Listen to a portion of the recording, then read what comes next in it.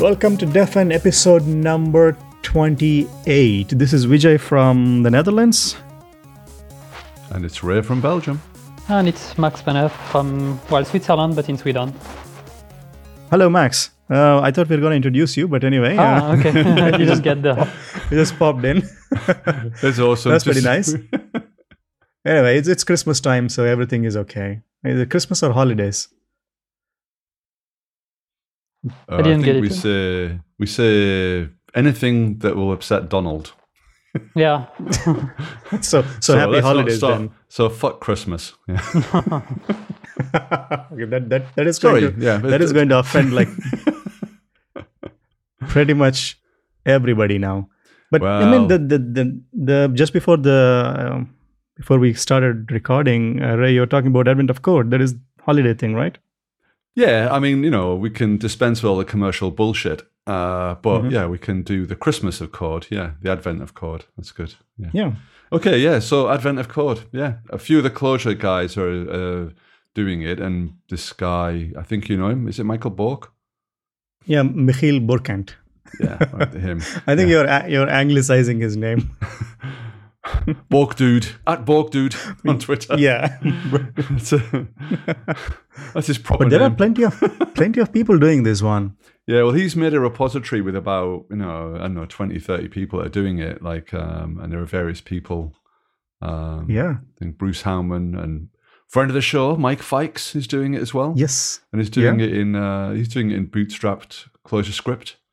So I think there are people doing it in different kind of forms and different ways, Awesome. But I was looking at it and I was thinking it was very interesting because if nothing else, you can learn some tidbits about Clojure as you go along and compare the styles of people. As one example, there was one two examples. Okay, two examples. One quick example that I know that Michael and Mike were talking about was the difference between nth rest and drop. It was on Twitter's and apparently it's the drop is lazy and nth rest is not. It's holding onto the head apparently. Yeah. Then the other thing that I saw in Michael's code actually was plus prime. Where you say reduce plus prime. It's something I've seen it in the code before, but I'd sort of ignored it and I thought, what the hell is this? And then I finally thought, okay, screw it, I'll look it up.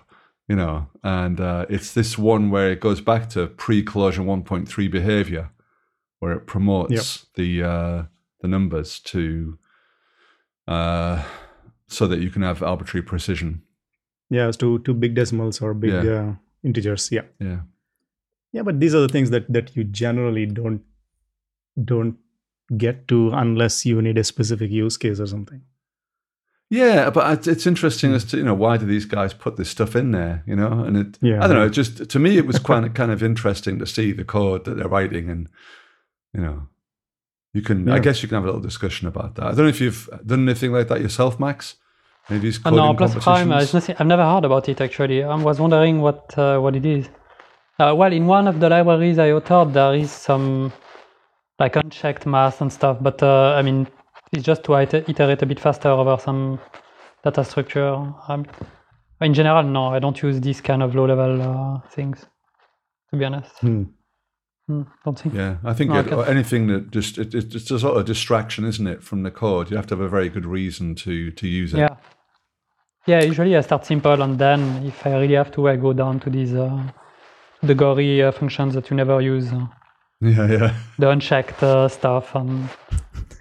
And really, sometimes if I really have to, down to Java, but it's kind of rare these days. Down to Java. Yeah, it's like assembly at this point, Java for us. Yeah.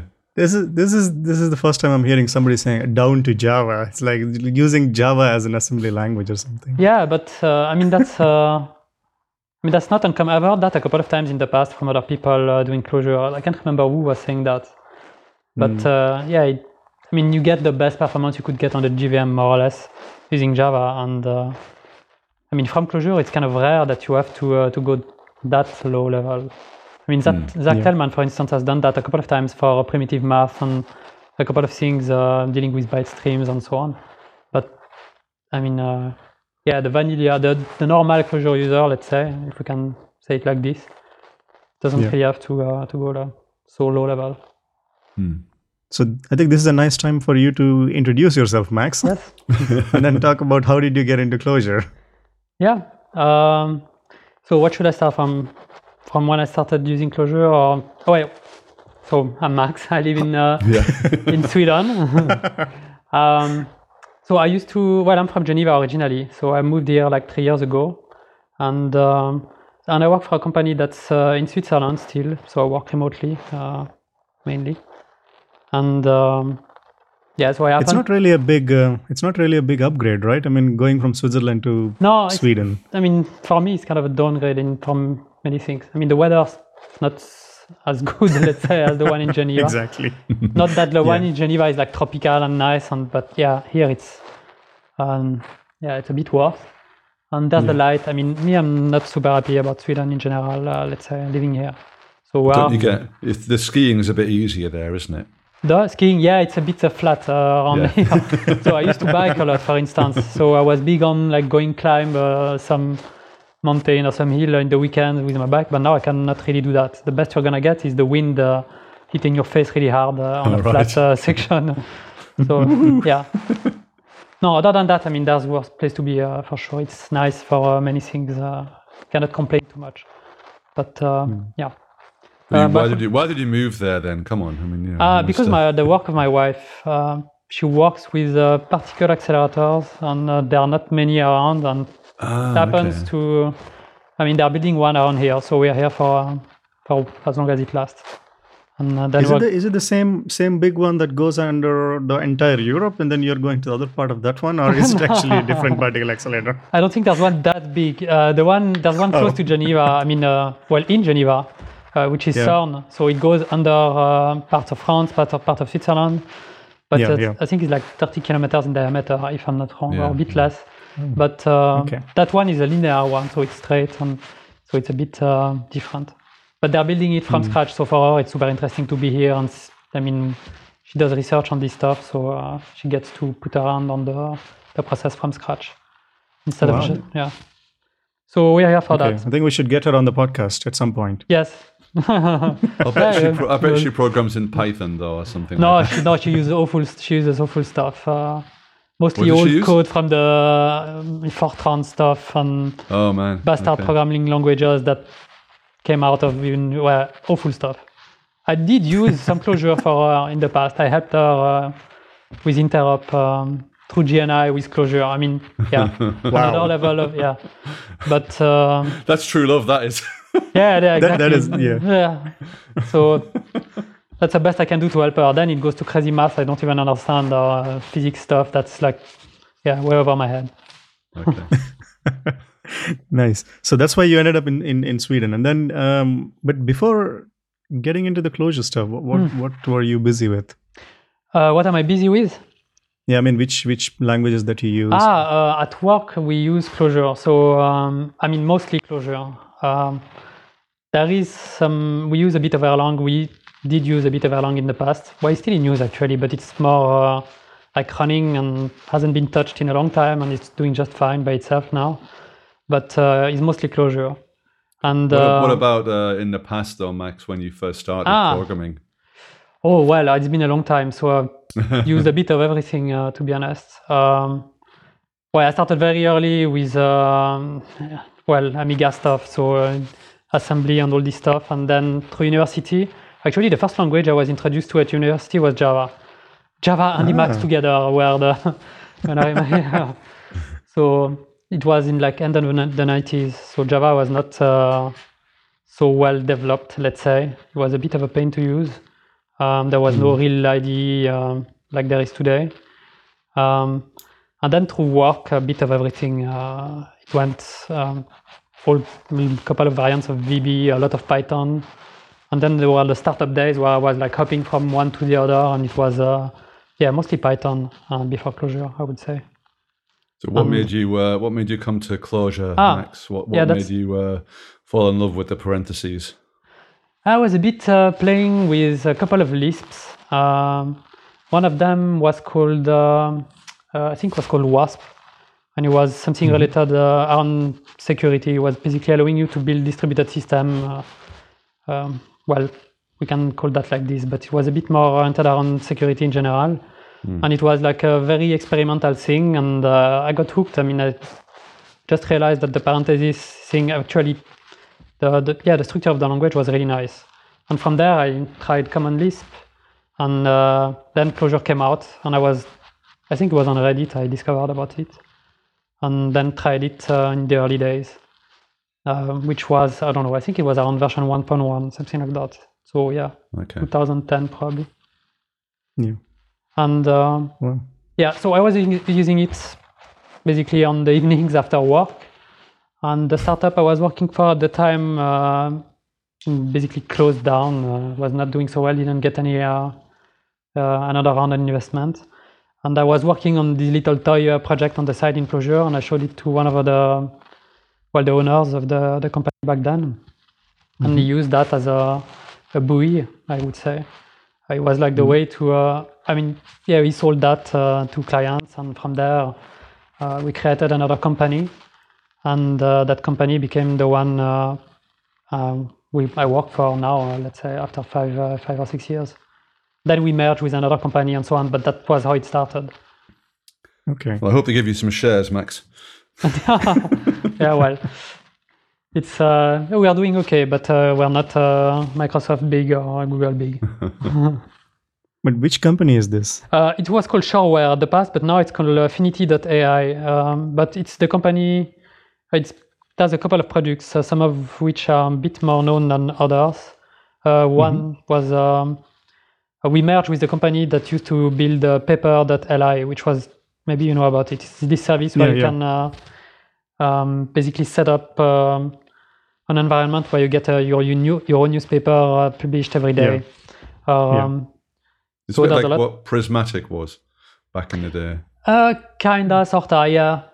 It's similar in some way, but it's maybe less focused on one thing like Prismatic was. It's a bit more broad, the scope. And it's just one project. Because our side of the company was working on other things. We were working on some knowledge center kind of product where you ingest tons of data from whatever source you get, and you give the tools and the UIs to the people in charge to basically drill down this data and figure out what's what. So some people use that for alerting, some people use that for other things like conferences to show fancy dashboards with tons of graphs and things moving in real time and these kind of things. Okay. So yeah, it was more oriented about iCandy, this product specifically. And when we merged with the development team that's behind Paperly, we basically created a couple of new things. And so there's a lot of data science now behind the scene. There's a lot of data aggregation. I don't know if I have a couple of numbers. I think we analyze, we get 500 million posts per day. And it's like 30 or 50,000 articles that are analyzed per day. Millions, not thousands. And so when I say analyze, there's a lot of, entities detection, categorization, sentiment analysis, and all these kind of things. And all of it is written in Clojure. So you're a kind of Clojure version of Google News. Yeah, it's a bit similar in some ways. But I would say we have more, we focus more on allowing the users to have very precise querying capabilities. We have like our own little programming language that they can use, and they can express very complicated queries and do like custom weighting on a lot of things through subqueries. And so the users that we have, the like private companies that use the thing, typically there are people who want to know what their competitors are doing, or when there are early funding happening in their domain. But it's very often extremely precise. Okay, I'm in medtech, but I'm interested in all this specific field. And But so before we get, I would love to discuss more about the stack that you're using. But I'm curious about how do you type all this shit and in which editor? So it's maybe it's gonna surprise you, but I'm an Emacs user. See, I knew it. I mean, it's really difficult job. So you need a proper IDE for this. Exactly. No, I wouldn't be possible without Emacs. No, it wouldn't be possible without Emacs. No, Emacs now it's it's been a long time. There was a little hiatus where I didn't use Emacs for a couple of years, but then I quickly went back to Sanity and just yeah. No, at university we were introduced to it. So yeah, like for 2 years I was insane, and then I came back and everything is fine again. And then I started using Emacs.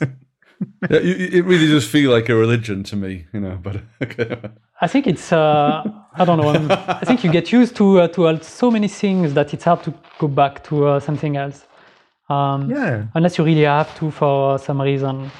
I mean, I was playing with Kotlin, for instance, a couple of months back, and I mean the IDE is so well done that and the Emacs integration is so poor that I mean in that case I understand it doesn't make sense to use Emacs. I mean, at least for now. Then just wait a couple of years and who knows. But at the beginning I hated it. Well, Kotlin is a little bit kind of it's got an unfair advantage, hasn't it? If it came, it came from IntelliJ, so they're kind of like definitely privileging their IDE. Yes, that's exactly that. And I mean, it's extremely powerful. I mean, you can basically convert normal Java code to Kotlin in one click. And, I mean, you can do crazy stuff. It's but then you have to live with the rest of the IDE, which is not so nice in my opinion. Right. Okay. But so you also use your own keyboard. Yes. Well, it's not my own. It's the one that was designed by Phil Hagelberg, actually the guy behind Leiningen. Oh yeah. So but I've been using for quite some time also mechanical keyboards in general, and with time, as time passes, it seems like they shrink down a bit more. Started with a full-size keyboard and 10 kilos, then a 60%. And now I'm down to the Atreus, which is the one that Phil designed. And it's an open source design, so it's really nice for that. Yeah, because I've been lately dabbling or kind of thinking about getting one of those keyboards, because I saw Arne browser. He got this ErgoDox DX or something. Yes. Then I've been itching to get one of these keyboards, and one of my colleague, I work at WorkSpot, and one of my colleague, our software architect Marine, he 3D prints his own shit. So he's just 3D printing his keyboard, and it's like super. I mean, very ergonomic actually. Yeah, like it's a butterfly design, so it's a split things. Yes, exactly. But I think when Phil designed that keyboard, the main goal for him was it had to be very ergonomical.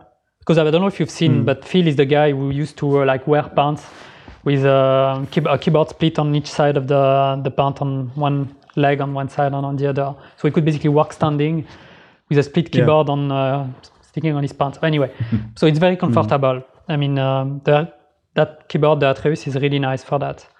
I mean, it's extremely small, so you might think, okay, but how do you use such a small keyboard? You're missing tons of keys.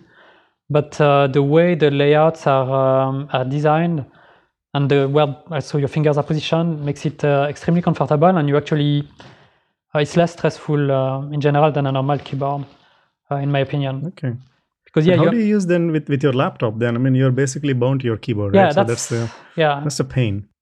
So before the podcast, I had to take my laptop without the keyboard and go on the sofa downstairs. I mean, typically it was one of these moments, and I have to type on a normal keyboard again. And for a couple of seconds, it takes a bit of an effort to not use your thumbs for a lot of stuff, and it's strange. It's strange to go back, and that's one of the downsides for sure. But and the other goal of Phil was to make it very small, very portable, and because apparently he was going on working from coffee shops a lot and remote places, let's say. So I mean, I could have taken it on my lap right now with me, but I didn't. I've seen these other guys who use these blank keyboards where they don't have any they don't have anything on their keycaps. It's like this DAS company called DAS make mechanical keyboards. Yeah, that was one of the precursor of the way of doing things. Well, mine doesn't have any either, but it's not because it's a security feature, is it? Yeah. No, but if you, your wife cannot use it, so for that, no. But no, anyway, the layout is so weird anyway that nobody's gonna really I mean, my mom is not going to be able to use it just by reading where the letters are mostly. Especially the layout I have, because the return key is not even on the main layout. I mean, you don't have a return key. You use Control and M basically to do return. So it's a bit odd. But a lot of shortcuts like this are inherited from all the Unix stuff. So you get, I mean, you got used to these shortcuts before having an Atreus. So maybe the transition was a bit easier. But I don't have tab, I don't have a return, I don't have arrow keys. No backspace or Control H. Yeah, no backspace. Yeah, exactly. Good times. Yeah.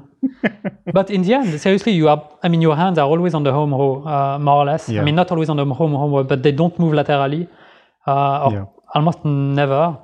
And vertically, they never move. It's just little finger movements. So it's really comfortable, and you can get to very fast typing speeds. And I like it that way. But I've been thinking, what would be the next way of writing code? Because we've been discussing this a lot at work as well. Like, okay, you have to optimize it a lot. Of course, you switch to one of these fancy keyboard layouts and everything, and for 2 days your speed goes down because you really want to communicate your thoughts faster to the screen. That's the whole idea. Yes. I don't know how we are going to solve this, because at some point the keying needs to stop. Maybe we should get one of those brain implant shit or something. I don't know. And just keep looking at the screen.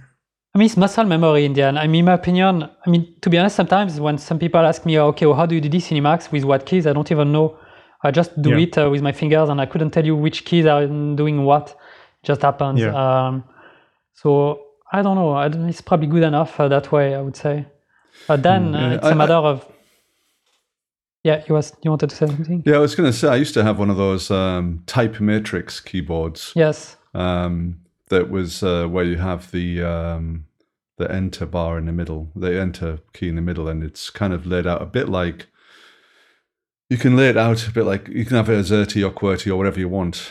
But again, they're kind of very compact keyboards. Yes. So how did you get into this whole keyboard thing then? Because of course, everyone just gets a QWERTY or a ZERTY keyboard the Europeans use a ZERTY quite a lot. Yes. But these QWERTY things are a piece of shit, basically. Everyone kind of knows that. No, I still use a regular layout myself. I still use QWERTY, but the keyboard that's different. I don't use Colmac or this kind of layouts, no. But yeah, it's heavily modified for how I like to use it.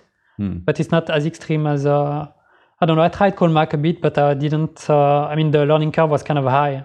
For basically a couple of weeks, not days, you're basically a bit useless with a keyboard, and then you get to it slowly. It's already difficult enough with something with the Atreus. At the beginning, for a couple of days, you're really lost. Typing, chatting is super easy because it's like the layout you're used to. Yeah, there are just 2 keys basically that change. But all the modifier in Emacs, they change positions. You have to get used to a lot of different ways of doing things, especially on Emacs. And it gets worse before it gets better. That's for sure. But then it's a lot better, in my opinion. And it's fun also, the whole electronics part. You get to build it yourself. If there's an issue, you can basically fix it. You can replace the single key that fails if you have to. So it comes as a DIY pack? Yeah, that's how it works. So you can order from Phil like packages with, you can have it pre-built for, let's say, a premium price. But otherwise, you can buy for $100-something the whole set and build it yourself. And it's well made, and it's serviceable, and everything is open source, from the CAD files for the plates and all this stuff. the case, and to all the electronics and the PCB and everything. Nice. Yeah. And I should get one of these things these days, because I need to give my Mac for repair because the N key got stuck on my keyboard. It's so fucking annoying. I take it to them, and then they say, "Oh, we need to replace the entire keyboard." What, for one fucking key? Yeah, okay. And then give it to us for 3 to 5 days. And this is the new keys, the butterfly shit, whatever. That's just irritating. So I was thinking I should get a different keyboard, but the main problem is, if you're in a train, if you're traveling, then you get back to this keyboard again. So that's why I choose that keyboard in particular, because you can. It's really small. It's not is less wide than my laptop keyboard. Yeah, It's really compact, and I mean, it's really easy to carry around. And I mean, even if it breaks for whatever reason, or if security on the airport decides that it might be a bomb, it's not too much of an issue like it would be with exactly. with others. But yeah, I mean, the ErgoDocs, for instance, that you were mentioning before, you can get a pre-built one. ErgoDocs Easy, I think it's called, but it's gonna cost you, I think, $250 or $300, coming close to that. Yeah. And probably even more if you're in Europe. So, I mean, it's really nice keyboard and everything, but I still prefer to have open source hardware for these kind of things. Yeah. Okay, so this is the keyboard that you use to type all this Clojure code then? Yes. In Emacs? Yes. Yeah, exactly. It's the triumvirate, the open source keyboard, the Emacs, and the Clojure. Yeah, I mean, you're living the dream here, Max, really. Well, as far as VJ is concerned, anyway. I'm salivating. I'm drooling. Yeah, so we should move on to some of the libraries like you're gonna. Yes, suggest. Exactly. So you use Emacs and then keyboard. So we talked about how, and then now we're going to talk about what. What exactly are you doing these days, and the library that you're working on? Well, libraries. Mostly all the libraries that I've written, almost all of them at least, that are on GitHub. They're libraries that I needed at some point to do something at work. So there were a lot of libraries around Cassandra, for instance. So I wrote I think 3 different drivers for Cassandra with the years. So I started 6 years ago.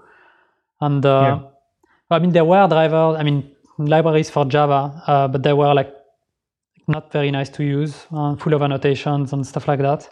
And it was kind of a learning, let's say a way to learn how Cassandra worked also for me back then, to implement one from scratch. I think it could be a nice idea to give a quick overview of what's good about Cassandra and why you started using that one. Yeah, so Cassandra is a distributed database, but it's very much oriented. It doesn't have a single point of failure in its design, so you can basically every node is equal to another. There's no master or slave or anything like that. And so it's very they say that it's very low maintenance, but I mean, it's partially true. I mean, there's still some maintenance once you grow your cluster past the size, but it's very low operation. I mean, at least when it came out, the big competitor was HBase, and HBase was a monster in terms of installation and maintenance. So Cassandra is very low friction for that. And you use Cassandra if you need to store large amount of data, and if you need a high amount of writes, a lot of writes for whatever you're doing. So it's very good for analytics in general. People use it to store time series and counters about a lot of stuff. To talk about the thing is not really good at, so it's one of the databases in the class, it's AP, I think. So the consistency is not, you cannot have transactions or anything like that. There's no guarantee that you're gonna get through a read what you just wrote, basically. But but other than that, it's it's really resilient. It's never, it's very hard to get into a non-usable state with a cluster, even if machines are down or if you have net splits or stuff like that. Split brains, I would say, not net splits. Yeah. And so where did you use this thing then? So Cassandra is used by your company right now, Finity? Yes, Cassandra is used in different ways. So we have the company I think has a 40 nodes cluster right now. And there's another one a bit smaller. But overall there are 90 machines that are involved that use Cassandra in one way or another, I think. Okay. I don't have the exact numbers. Do you have this cross data center replication as well in Cassandra? Yeah, you can have this. Yeah, if you... do you guys use a cross data center? No, we don't have cross data center. We are everything, all the main clusters are on the bare metal, on OVH. Okay. So we don't... it's actually a problem because we had an outing recently, and that was a discussion about supporting cross data center replication. But then the costs kind of changes. And we can also use it at much smaller scale. We use it in other projects at very small scale, let's say, and it works just fine. And it was originally by design so that when the setup of a client would grow past a size, you could just easily make it grow. Because Cassandra has a very good thing is that it's very predictable in when you need to scale. If you need like twice the true output, you can just add basically double the nodes and you're gonna get that more or less. So that's one of the really good thing about it. So how come Clojure then? Yeah. Clojure plus Cassandra. So yeah. How come? Well, Clojure was because I just fell in love with the language that I mentioned. And but yeah, the drivers were so-so, let's say, for Java, and it was a good exercise for me also to learn Cassandra. I said, okay, I'm just gonna write one of these drivers, and it was based on the Thrift interface back then. So, and there was one only for Java, but it was using the regular Thrift interface, and there was an existing interface using async Thrift back then, so the asynchronous one. And since it was the hot thing to have to be asynchronous and everything back then, I tried. I said, okay, just gonna use that one. And so I implemented part of the protocol for a couple of things, like collection types and maps and all this stuff, and all the funny stuff, the retry policies, the load balancing. It's a good experience. I learned a couple of things doing that. And more or less when I was, and we used that driver for quite some time, for a couple of years, and it was doing really well. It was doing okay. Then Netflix came out with their own driver, which was not for Clojure, but for Java, which was really nice, called S10X. So we were thinking, okay, maybe we should transition to this. And then the company that's backing Cassandra commercially right now came out with their own, which became like the official Java driver. And it was also written in a way that was kind of nice and made it a good fit also for Clojure. So that's when I decided, okay, I'm gonna just write a simple wrapper for that one, and try not to grow it too much. That was the original idea, and then it went out a bit of control, and it's becoming what it is now. It's the library called Alaya that's on GitHub. And that's what we use right now. That's at least on the clusters that are running Cassandra 3 point something. That's what we're using, because we're still older installations. Version. Yeah. Okay. One of the things that you emphasize on the page, Max, is performance. So yes, maybe you can tell us a little bit about why, for instance, other Clojure wrappers or Clojure in general might not give great performance by default, and what have you done to mitigate that? So there were a couple of things. There were a couple of drivers existing in the past for Cassandra, for Clojure, but there was a lot of, they wanted to make a super beautiful Clojure API, which was a nice goal to have, but then there was a lot of, there was a lot of abstraction, and it made things very slow. A lot of intermediaries stuck everywhere, and when I profiled some of them, it was not really nice to see all the garbage created left and right. So one of my goals was to make the Java driver was actually really lightweight and low level. So it was kind of easy to build just a very small Clojure layer on top that basically was a couple of function calls away from the Java thing. And I was trying really not to abuse laziness or sex and all the things in Clojure that can make these things a bit slower. And I just tried to keep it simple, in short. And a lot of profiling also to make sure I was not going a bit too wild in some cases. And the parts that would be slower for one reason or another, like there's another broader library of the main driver, which is like a DSL, a bit like what exists in Clojure for working with normal SQL or Korma in the past. So you can basically use maps to generate your queries. That stuff was all optional. So, okay, that was a bit slower. We do a lot of string manipulations on that one, but you don't have to pay the tax of performance at this level if you don't want to. And actually, we don't really use it that much. We use it just for the migrations and setting up tables and all these kind of things, but not really in the real queries. they all end up being like prepared queries when you care about performance anyway. And and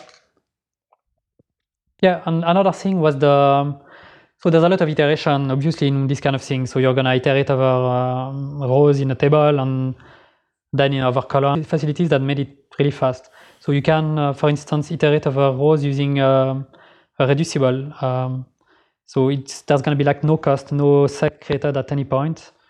In one of the ways you can query the database, and also you can do that in some fancy ways. I mean, you can, for instance, do like a select star on the whole Cassandra table that can contain terabytes of data and get a reducible over that and just iterate over the content without holding the head on anything and without, I mean, it's a streaming protocol on the Cassandra side.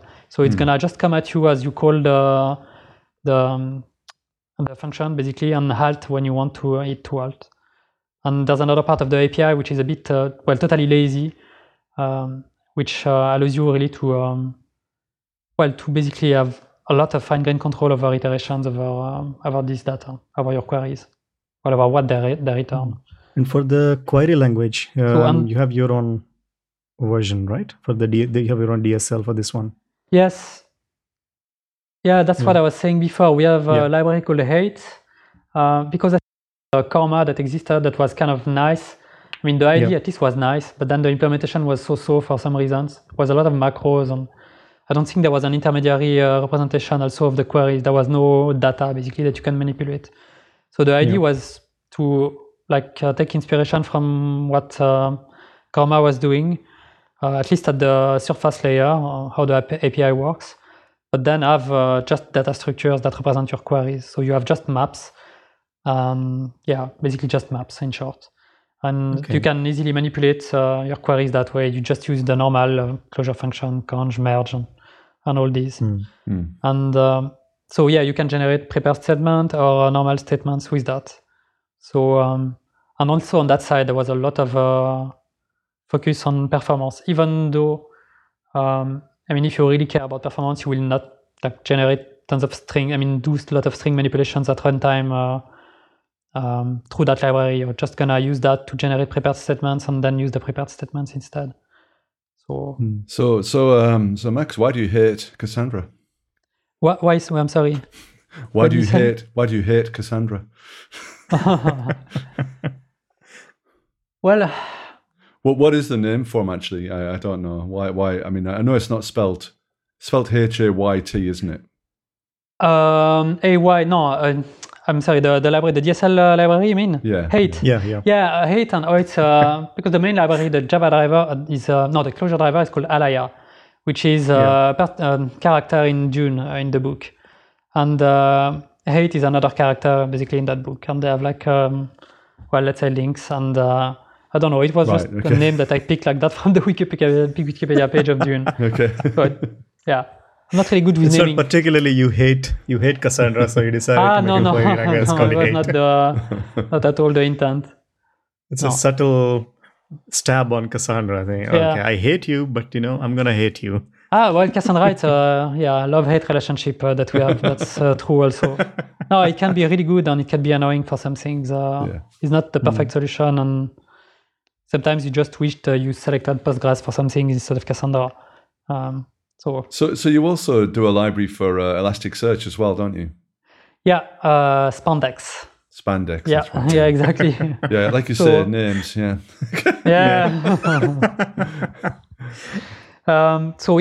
Same. I mean, I'm very impressed that you're wearing spandex for this podcast. That's quite impressive, actually.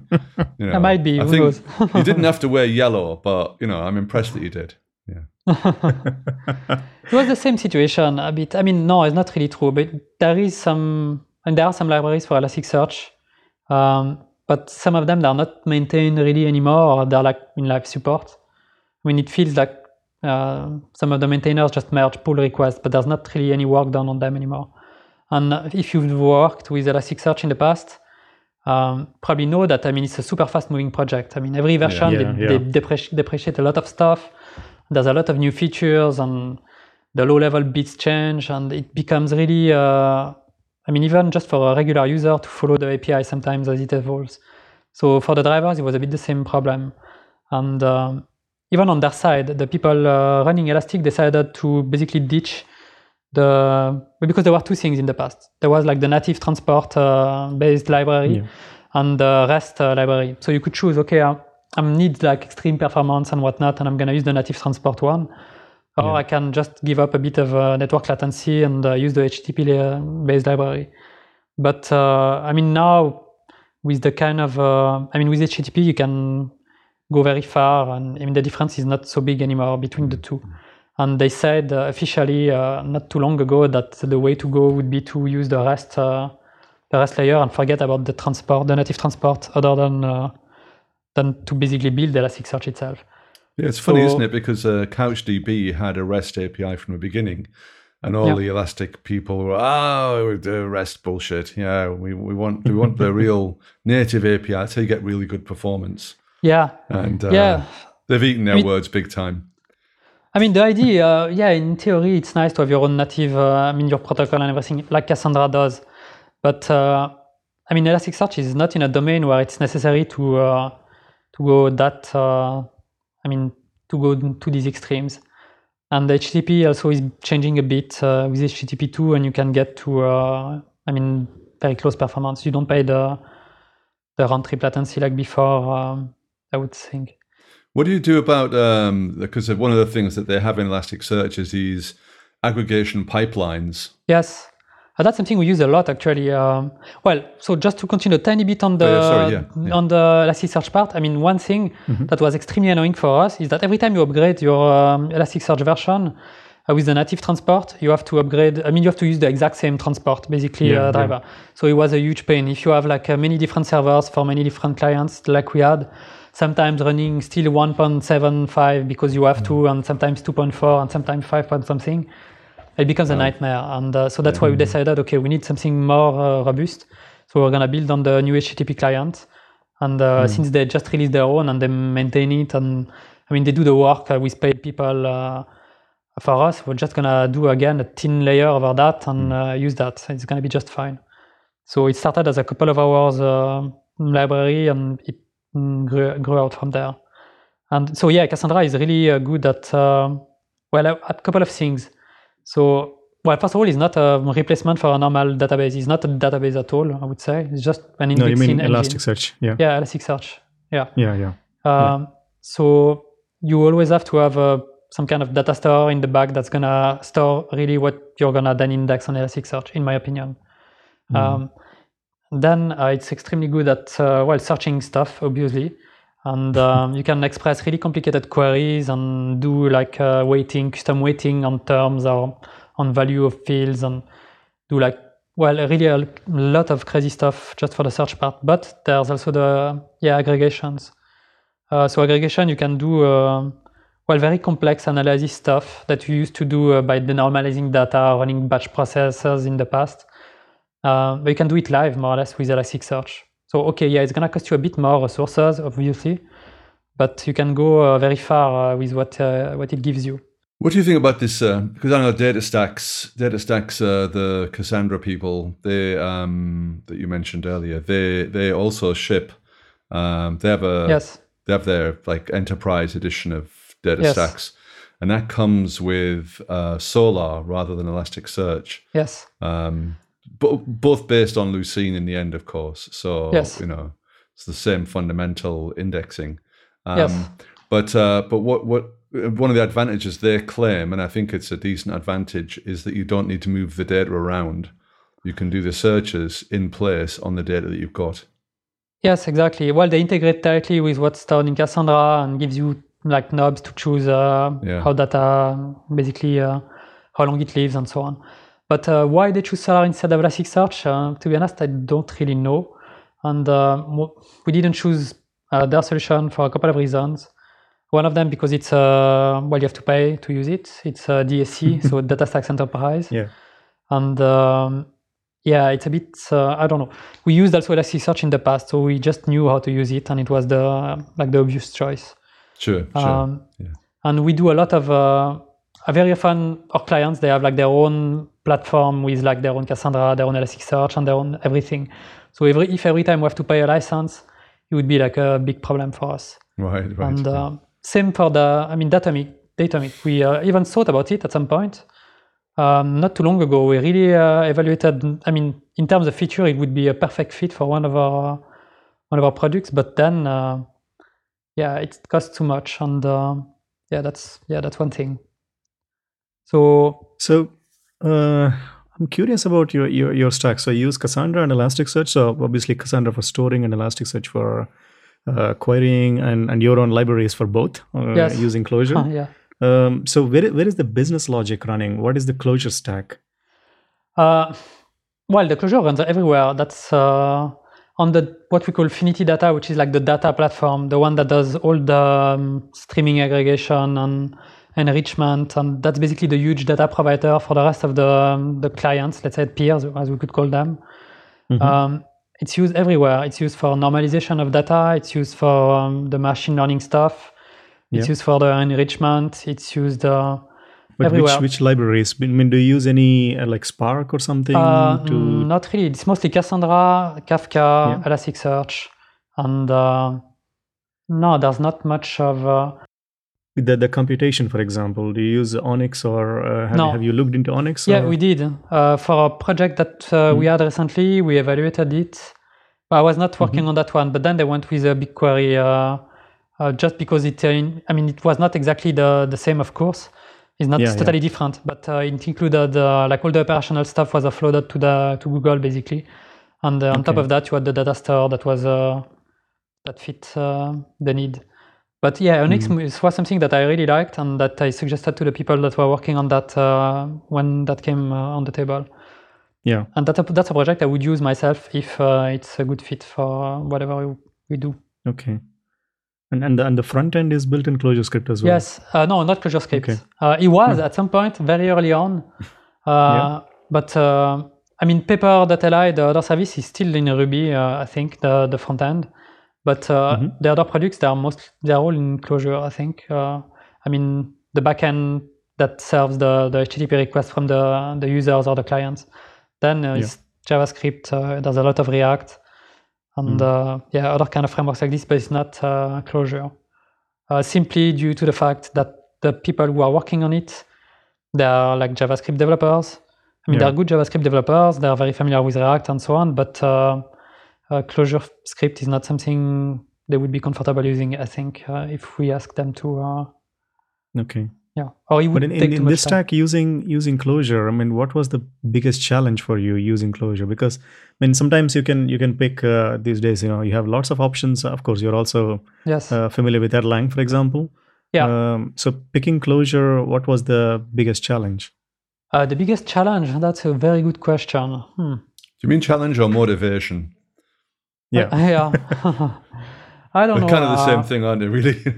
What did Clojure offer that these other languages made a bit more tricky? Or okay, that's if you have to tell your manager, today, can you still defend Clojure as a good choice? It was the access to a lot of libraries. First of all, access to the JVM, but without having to write 10 times more code with Java.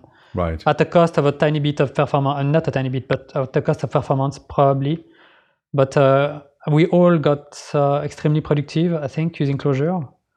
And right now, when I try other languages, even like easier, let's say, versions of Java, like Kotlin, where a lot is done upfront by the IDE and the language is a lot simpler, but still Clojure is unbeatable for productivity, I think. Working from a REPL is a huge win over the previous workflow I had. Especially UVI, Max. I have to say. Yeah, of course. But no. You can run a REPL. It's all because of Emacs. In fairness, come on. Yeah. No, but that's productivity was the huge boost. And libraries. So you get access to crazy good quality libraries for everything and anything. Erlang is awesome for a lot of stuff, but you're gonna get constrained to a couple of domains. And you're never gonna do not now, at least machine learning with Erlang, and there are a lot of stuff you have to write it from scratch. So it's good for some things, but not all. And we just use whatever is good for whatever we need to do at a point in time, I guess. So what kind of machine learning things that you guys use there? There's a lot of actually custom code. We have a guy who's really good at all this stuff. Well, we can call him like the data scientist of the company. So there's a lot of custom written code, and let me think for a bit. On top of my head, I couldn't give you names of libraries or specific frameworks. But yeah, we use a lot of OpenNLP, for instance, for some things that I wrote. Because you deal with lots of text then, so mostly text related. So there's a lot of enrichment or gender detection, all these kind of things, or categorization. And so like also trying to deduplicate content. Since we deal a lot with articles, one of his tasks recently, for instance, was to detect articles that are like extremely similar and that were basically copies of each other. So you get rid of content farms. Yeah, exactly. And there are a lot of challenges like this that are not really visible on the surface of what you receive through your data when you're a client. But there are a lot of little tasks like this that require a lot of fiddling with either machine learning or statistics or these kind of things. So it's like they say then you basically hire a PhD guy and then you have him spending 80% of his time running Perl scripts to clean up the data or their equivalent thereof, in Clojure. Yeah, that's a bit. No, it's not like it's not as. He doesn't use Perl. He uses Clojure, but but no. Other than that, it's a bit like this. But I wrote a lot of the enrichment stuff also before the merger of the two companies. So some of it was my responsibility, and they use some of what I wrote in the past in the huge data platform now. But it's mostly his work. And that's used for all the rest. That is the big part of the machine learning tasks we have now. Yeah, and a lot of it actually we can. It's not really machine learning, but a lot of very advanced stuff can be done also through Elasticsearch directly. It's not machine learning at all, but you can get really fine-grained precision over what you want from the data through custom scoring and stuff like. It sounds dumb, but you can create custom queries, basically like subqueries that will score your original filtered queries in some ways, and you can go really far with just that. But I think Elasticsearch focuses on what they call relevance, doesn't it? Yes, exactly. And that's it's still magic to everybody, at this point. Yeah. There's a lot of maths behind that, isn't there? Yeah. Yes, sometimes you have to dig a bit into how things work to understand what are going to be the implications in terms of performance or storage about some features. But it's really magic in many ways. It's at the cost of some control. When the person in charge of the data science part really works on this stuff, you're gonna have a lot of guarantees, and you can really tailor-made the solution to what you want to do. With Elasticsearch, you give away a bit. So do you do only so your system is only processing English language content? No, that's or the do you thing. process other languages as well? No, that's one of the big challenges. We process more or less anything. So we have clients that are in Spain, in Central Europe, a lot of French, a lot of a bit of everything. We had some national French TVs here and there. So even in Switzerland at some point, so Switzerland is 3 languages. So you start with, so from the start it was, it's a challenge because you find a lot of models that are for English, pre-trained models for whatever. But as soon as you need Chinese or, I don't know. Even German, stemming and everything. And that changes the whole. So you have to do it yourself, I guess. So you find ways to do it. For categorization, the very early versions, we are basically crawling news websites, even though maybe I shouldn't say it. But anyway, we are doing that and through the different categories on their sites to get content that were matching a certain domain, like sport, finance, or whatever. And you train your models on that. But then you use the Wikipedia a lot when you evolve a bit on this kind of websites. That gives you a bit more precision and where there's a lot of freely accessible content. But it's one of the big challenge, finding the data. So just to move on a little bit, Max, is you've got a very small library, but I think you've done a lot of thinking about it, which is the stuff around spec, because when we talk about data quality, presumably this is something which, in theory at least, once you can start to describe your data a bit better, you Yes. should have a bit more power over its entry into your system. So tell us a little bit about how you're thinking about that in terms of its usage in your domain. Yeah, that's good you mentioned it. We use spec a lot actually, and I was the one pushing it, but because I liked the principle at the beginning. We were using schema before, and I was very skeptical about spec at first. I have to say, I don't know. It felt the way to write the spec was not as natural as the way you would write schemas in the past. Schemas basically, when you were speaking, well, doing a schema for a map, it was a map, and when it was for a set, it was a set, and it was really easy to read. And the spec was a bit, it was different that way at the beginning. So for me, I was very skeptical, but then I started using it, and yeah, I slowly, well, fell in love a bit with the way there's the split between the keys and the maps and so on. So yeah, we use it a lot. We have thousands of lines of specs probably in our code base right now, and it spotted some very pernicious bugs, and we were like kind of amazed by. I mean, we had like very specific specs, for instance, for geographical coordinates that were saying, okay, latitude should be within these bounds, latitude within these bounds. And before, we were not caring about that stuff. We were just saying basically, okay, it should be like a number. It was a bit more precise, but it was more or less that. And it was finding bugs, like we had coordinates that were not right sometimes coming from some data sources. And then, I mean, some really weird bugs that we would never have detected were detected by spec. But we are not, I would say, power users. We don't use everything from spec. I'm not using instrumentation a lot.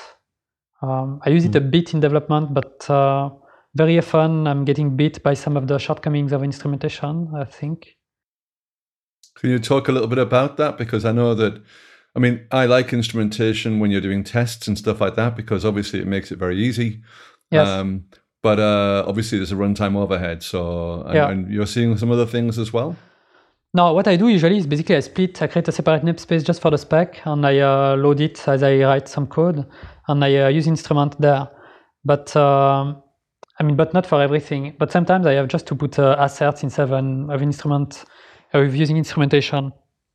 Typically, when I have a higher order function passed to another function, you get to some weird situation where generative testing is going to be called on that function, and then depending on what the higher order function does, I mean the anonymous function that you pass to your function does, it's gonna just not gonna work. When you have to deal with interrupt, for instance, generative testing is either gonna be strange because you have to create a lot of code just to have the generative part works, even if you don't really care about it.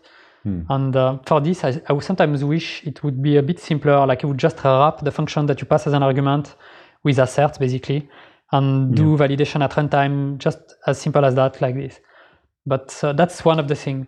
But other than that, I use assert like everywhere. And the fact that you can enable, disable it at will, and I mean, either at compile time or either at runtime, and this is kind of awesome. And sometimes you just want to enable it even not in production, but in like staging environment, and see where it fails at some point. It's super useful. And yeah, I had a taste of that with other languages I used in the past. And yeah, now it's probably something I couldn't do without. But I'm really looking forward to, I mean, I know that there's going to be a next iteration of spec coming out in the near future. I've heard about Rich working on that. And I'm really wondering what's going to come next, and if there are changes to some of the existing things that I think are a bit, that could be like improved. And yeah. And my other big, not disappointment, but thing I don't really like is the way you compose specs right now. Sometimes you have to get to, I mean, overall it's really good at composition, but sometimes you are in cases where you need something a bit advanced, and you need to compose a lot of specs in weird ways, and you have to use eval because it's all macros, and it's kind of ugly to have to resort to eval to do this kind of stuff. And you just wish you had like a more data, I mean, it was represented more in data than just like forms. And I know that there are tickets about that in Jira.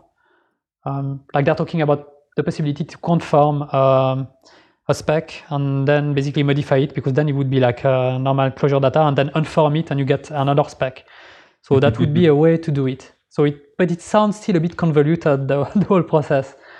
I don't know, but I'm waiting to see how it is, and I'm a bit quick to judge sometimes. So we'll see how it is when it comes out. But did you use any statically typed languages, because to have a comparison? Yeah, I've used some OCaml. And I've used Haskell as well. But OCaml, we actually have a couple of small things written in it. So yeah, it's very comfortable to have a type system, but you're still gonna generate bugs no matter what. And most of the time, that's kind of a stupid argument people make, that you're not gonna have any bugs. That's no, I mean, kind of it's gonna catch the stupid stuff. But most of the bugs that we have, I mean, if I look at our issue trackers, it's not because you made a typo or because it's the wrong type of stuff passing here or there. It's because of some weird domain thing that makes it that you missed a case or something like that. But yeah, it helps. And I don't know. I think there's a sweet spot between Haskell or OCaml style static type system and Clojure. And maybe Erlang is like a good middle ground, actually. I mean, Erlang has no nil. The data types are fairly simple and use tuples for a lot of stuff. And you have a static type checker that's good, but that's not crazy like what you would have in Haskell or OCaml. And basically, you are almost guaranteed, if you spec everything you write, almost everything, that your code is going to be bug-free and it's going to run just fine for years. I mean, it's kind of crazy, the reliability of Erlang code. I mean, compared to even Clojure. But we might just get there with spec, because it's not far from what exists in Erlang. So it's very impressive. I see the numbers that you're talking about with the Affinity thing. So many millions of articles analyzed and a different amount of data that you're analyzing. So I have two questions about surrounding the Clojure. Look, do you have any estimate on how many lines of code that you have in Clojure, and then what is the team size? I have no idea about the lines of code. It's a good question. I seriously, absolutely no idea. No, I mean, if you take out all the libraries that you all the wrote libraries, and then released. There's a lot of them. It's probably in like 50 libraries, probably. I don't know. We also use Git for like configuration, so there's like hundreds of them, but there's probably in the 50 of real libraries, I would say. And then the number of people, before the merge, that was just me working on Clojure stuff. Then when we merged the team on the other side, there are two people, almost three, I would say, that work with Clojure, but really two full-time. And and they inherited from code that was written from other Clojure developers. Also, the team changed a lot on the other side of the company. And it's all people from Switzerland that are still working with Clojure for most of them. And so I've heard about one of them, had one of his projects presented at the huge AWS conference not too long ago, showing off another Clojure project he's working on now, which is kind of insane. That was Olivier. Written in Clojure, yes. Yeah. And I don't know exactly what they're doing, but it's probably very impressive. And the other team is the guys behind Exoscale, which is a hosting provider in Switzerland, which are doing also, a lot of good stuff. It's a bit similar to DigitalOcean in the way the service works, but with other selling points, and it's super impressive what they're doing. And that's mostly, I know Pierre Richard that works there, and I don't know about the others. I know a couple of them, but from Python, they're mostly from the Python world, from what I know. We'll talk to him in the future because I worked there for a while, so we'll leave that one for another episode. Exactly, yes. But it is pretty impressive with the stack that you have, and with Clojure is running behind this big organization, and it's usually you don't get to hear these things much, right? I mean that is the interesting part. When things are running smoothly, nobody complains, so nobody knows that what is happening. Yeah, it's true. It's not a lot of people for a lot of work when you think about it. It is true. But Clojure makes it easy to iterate very fast. We did a lot of stuff. Small projects that failed also in the past on both sides of the company, and it allows you to do that without losing too much, I would say. And how do you deploy the? Let's talk about the final stage. So Yes. you write the code, and then you spec it, and then you make sure that it's bug free, and then now you need to deploy the code. There are two ways of working. What I call our side of the company, even though it means one company, one team now, but on our company at the beginning, we use Ansible, but there's a whole, you pass by CI, and then Jenkins build the stuff, and then we have our own internal tools to do deployments and to follow the life cycle of every deployment for the clients. So tools written actually in Clojure and Clojure script. That's the exception for Clojure script. So yeah, and on the other side, they use Palette, which also is written in Clojure, which is an orchestration library, which was a bit inspired from probably Palette, Chef, all this stuff. But that runs without an agent also, which is a bit more like Ansible that way. So yeah, that's how it works. And the infrastructure, I think, is like 90 servers on one side and around 50 on the other. And 90 bare metal and 50 that are split between Exascale and DigitalOcean, so it's VMs for the other side. So there's a bit of everything. It's like fairly automated. Impressive. Yeah. But you do your own hosting then? You mostly build your own racks and do your own things? No, it's on OVH. When I say bare metal, it's not VMs. Okay. That's what I mean. So it's basically cheaper infrastructure and a bit better performance depending on what you do. All the Cassandra, the important Cassandra clusters are all on bare metal, for instance. Oh, right. Okay. So it's a rack somewhere in a cave. Exactly. Yes. Yeah. Okay, so that's a pretty impressive explanation of. I've never heard that this is Paperly was built in Clojure. This is the first time I'm hearing it. So that's interesting for me. And of course, now I see the bigger picture. Now it makes more sense. And it is impressive to hear that Clojure is being used at this scale. And that is pretty awesome. It's also quite one of those things where you hear people talk about the sweet spot for Clojure is big data, but then everyone's saying, but where are the examples? So it's quite nice to hear a good story, a good example. Like you say, with very few developers, moving a lot of ground, pulling up a lot of trees. So that's quite impressive. There are a lot of projects, I think, that are probably low profile and that we don't hear about that are running Clojure behind the scenes. Even some of the developers on our teams, they are not people that are like Clojure famous, let's say. Sure. They're not writing tons of Clojure libraries and they're not on Slack all day. But they're still extremely talented. They're really good programmers and they're, you never hear about them, that's all. And it's probably not the exception. It's probably the rule, actually.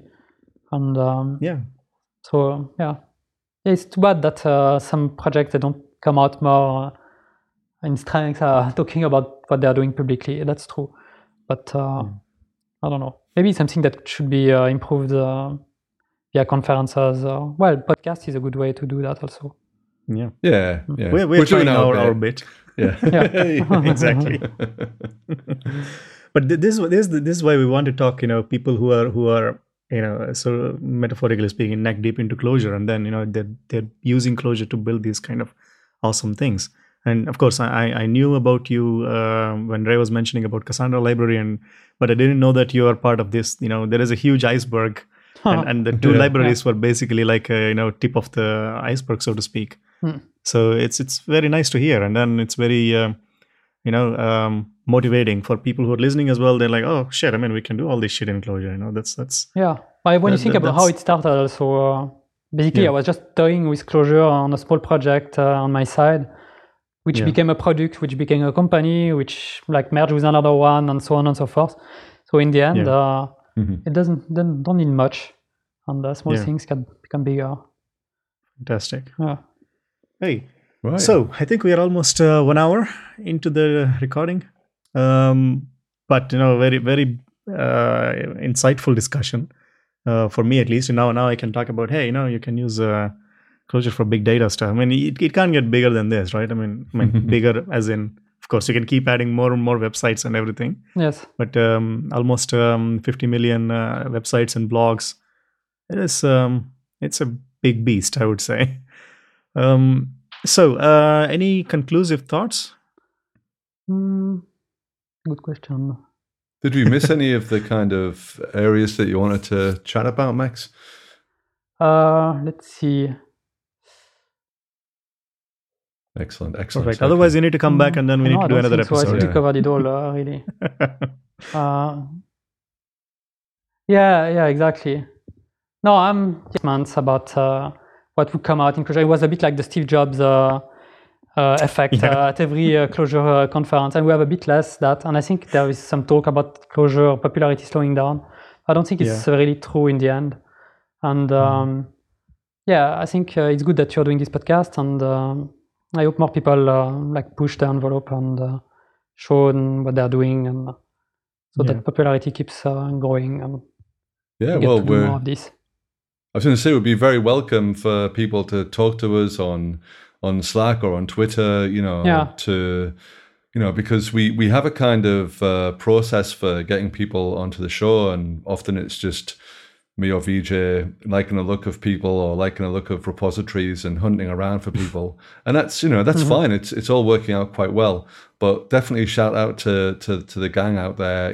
If you want to talk about a project on what's this called again? It's called Defen. Yeah. If you want to talk to somebody about on Defen, we're quite welcome. Yeah.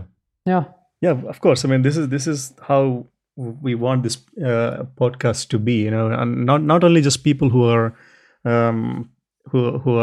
already in the conference circuit and doing their bit to encourage Clojure usage, but also we would like to talk to people who are every day getting things done with Clojure, and then what kind of challenges that they're facing and what kind of advantages that they have compared to the other development teams, and how happy they are. That's the whole idea, right? Yeah. And of course, as Rich was mentioning, I think it was for the boring people. Clojure is for boring people who want to get shit done. So that makes more sense. Yeah. But that's exactly it. Okay, so I think we can conclude now. Just before we close off, we'd like to first of all, Max, thanks a lot for joining us. Oh, you're welcome. Thank you. It was a pleasure talking to you, and we hope that you're going to use Clojure more and more, and then grab more and more. Keep adding zeros to your numbers, both to your posts and also hopefully your company financials. Who knows? Thanks. It was a pleasure being with you. Thanks. Yeah, it was really, really fun. And obviously, I mean, we just want to thank the people who are already supporting us on Patreon. There's already 6 patrons for us, and we are extremely happy to have your support. And I've already ordered my Tesla with your money, and I'm going to send it to Mars right after Elon Musk sends. No, we're going to order a Tesla and then send it to Mars, right? That's the idea. Oh, yeah, that's right. Yeah. That's what Elon Musk is doing now. Yeah. So that's all that cars are good for. Yeah. Exactly. But all the jokes aside, I mean, we very much appreciate your support, your patronage, and please keep checking your private feed, because I'm sending some messages to you folks. And the people who are not on Patreon, this is a slight nudge to you that you might get more information if you become a patron for us. And of course, the usual credits. This is me from Holland, and Ray would do the honor for our rest of the crew. Okay, from Belgium, yeah. Well, we got the music from Pizzeri, and he's got the famous melon hamburger coming at you right now, I imagine. And and we have Wouter doing the sound editing for us. And just a small final word, by the way, we're all going to be doing a Defen road trip to Clojure in Germany in February. And so that's going to be really good. If anybody's going to go to Clojure D, if you can hit us up between now and then, that would be really excellent. So myself, VJ and Wouter, we're all going to go, and we'll be there in force, and hope to see you there. Yeah, and okay. I mean, we'll probably try to record something there. Definitely. Or in the worst case, if we are going by car, which I don't, we will be, but then we'll start recording in the car and then annoying people. Ray is already like, there is no way. There's no way I'm driving to Berlin. No way. But of course, I mean, if you're popping by Clojure in Germany, hit us up, and we would love to talk to you. And then, and we know that our biggest fan base is in Germany. So Exactly. that's this is like we're gonna be autographing everywhere on the streets, and we're superstars in Germany apparently. Okay, that's it from us for today, and we will come back to you with another episode soon. And we wish you good luck with Advent of Code if you're participating in it. Yeah. Keep writing Clojure, and again, thanks a lot to Max for joining us from Sweden. And good luck with your Clojure stuff. Bye-bye. Bye.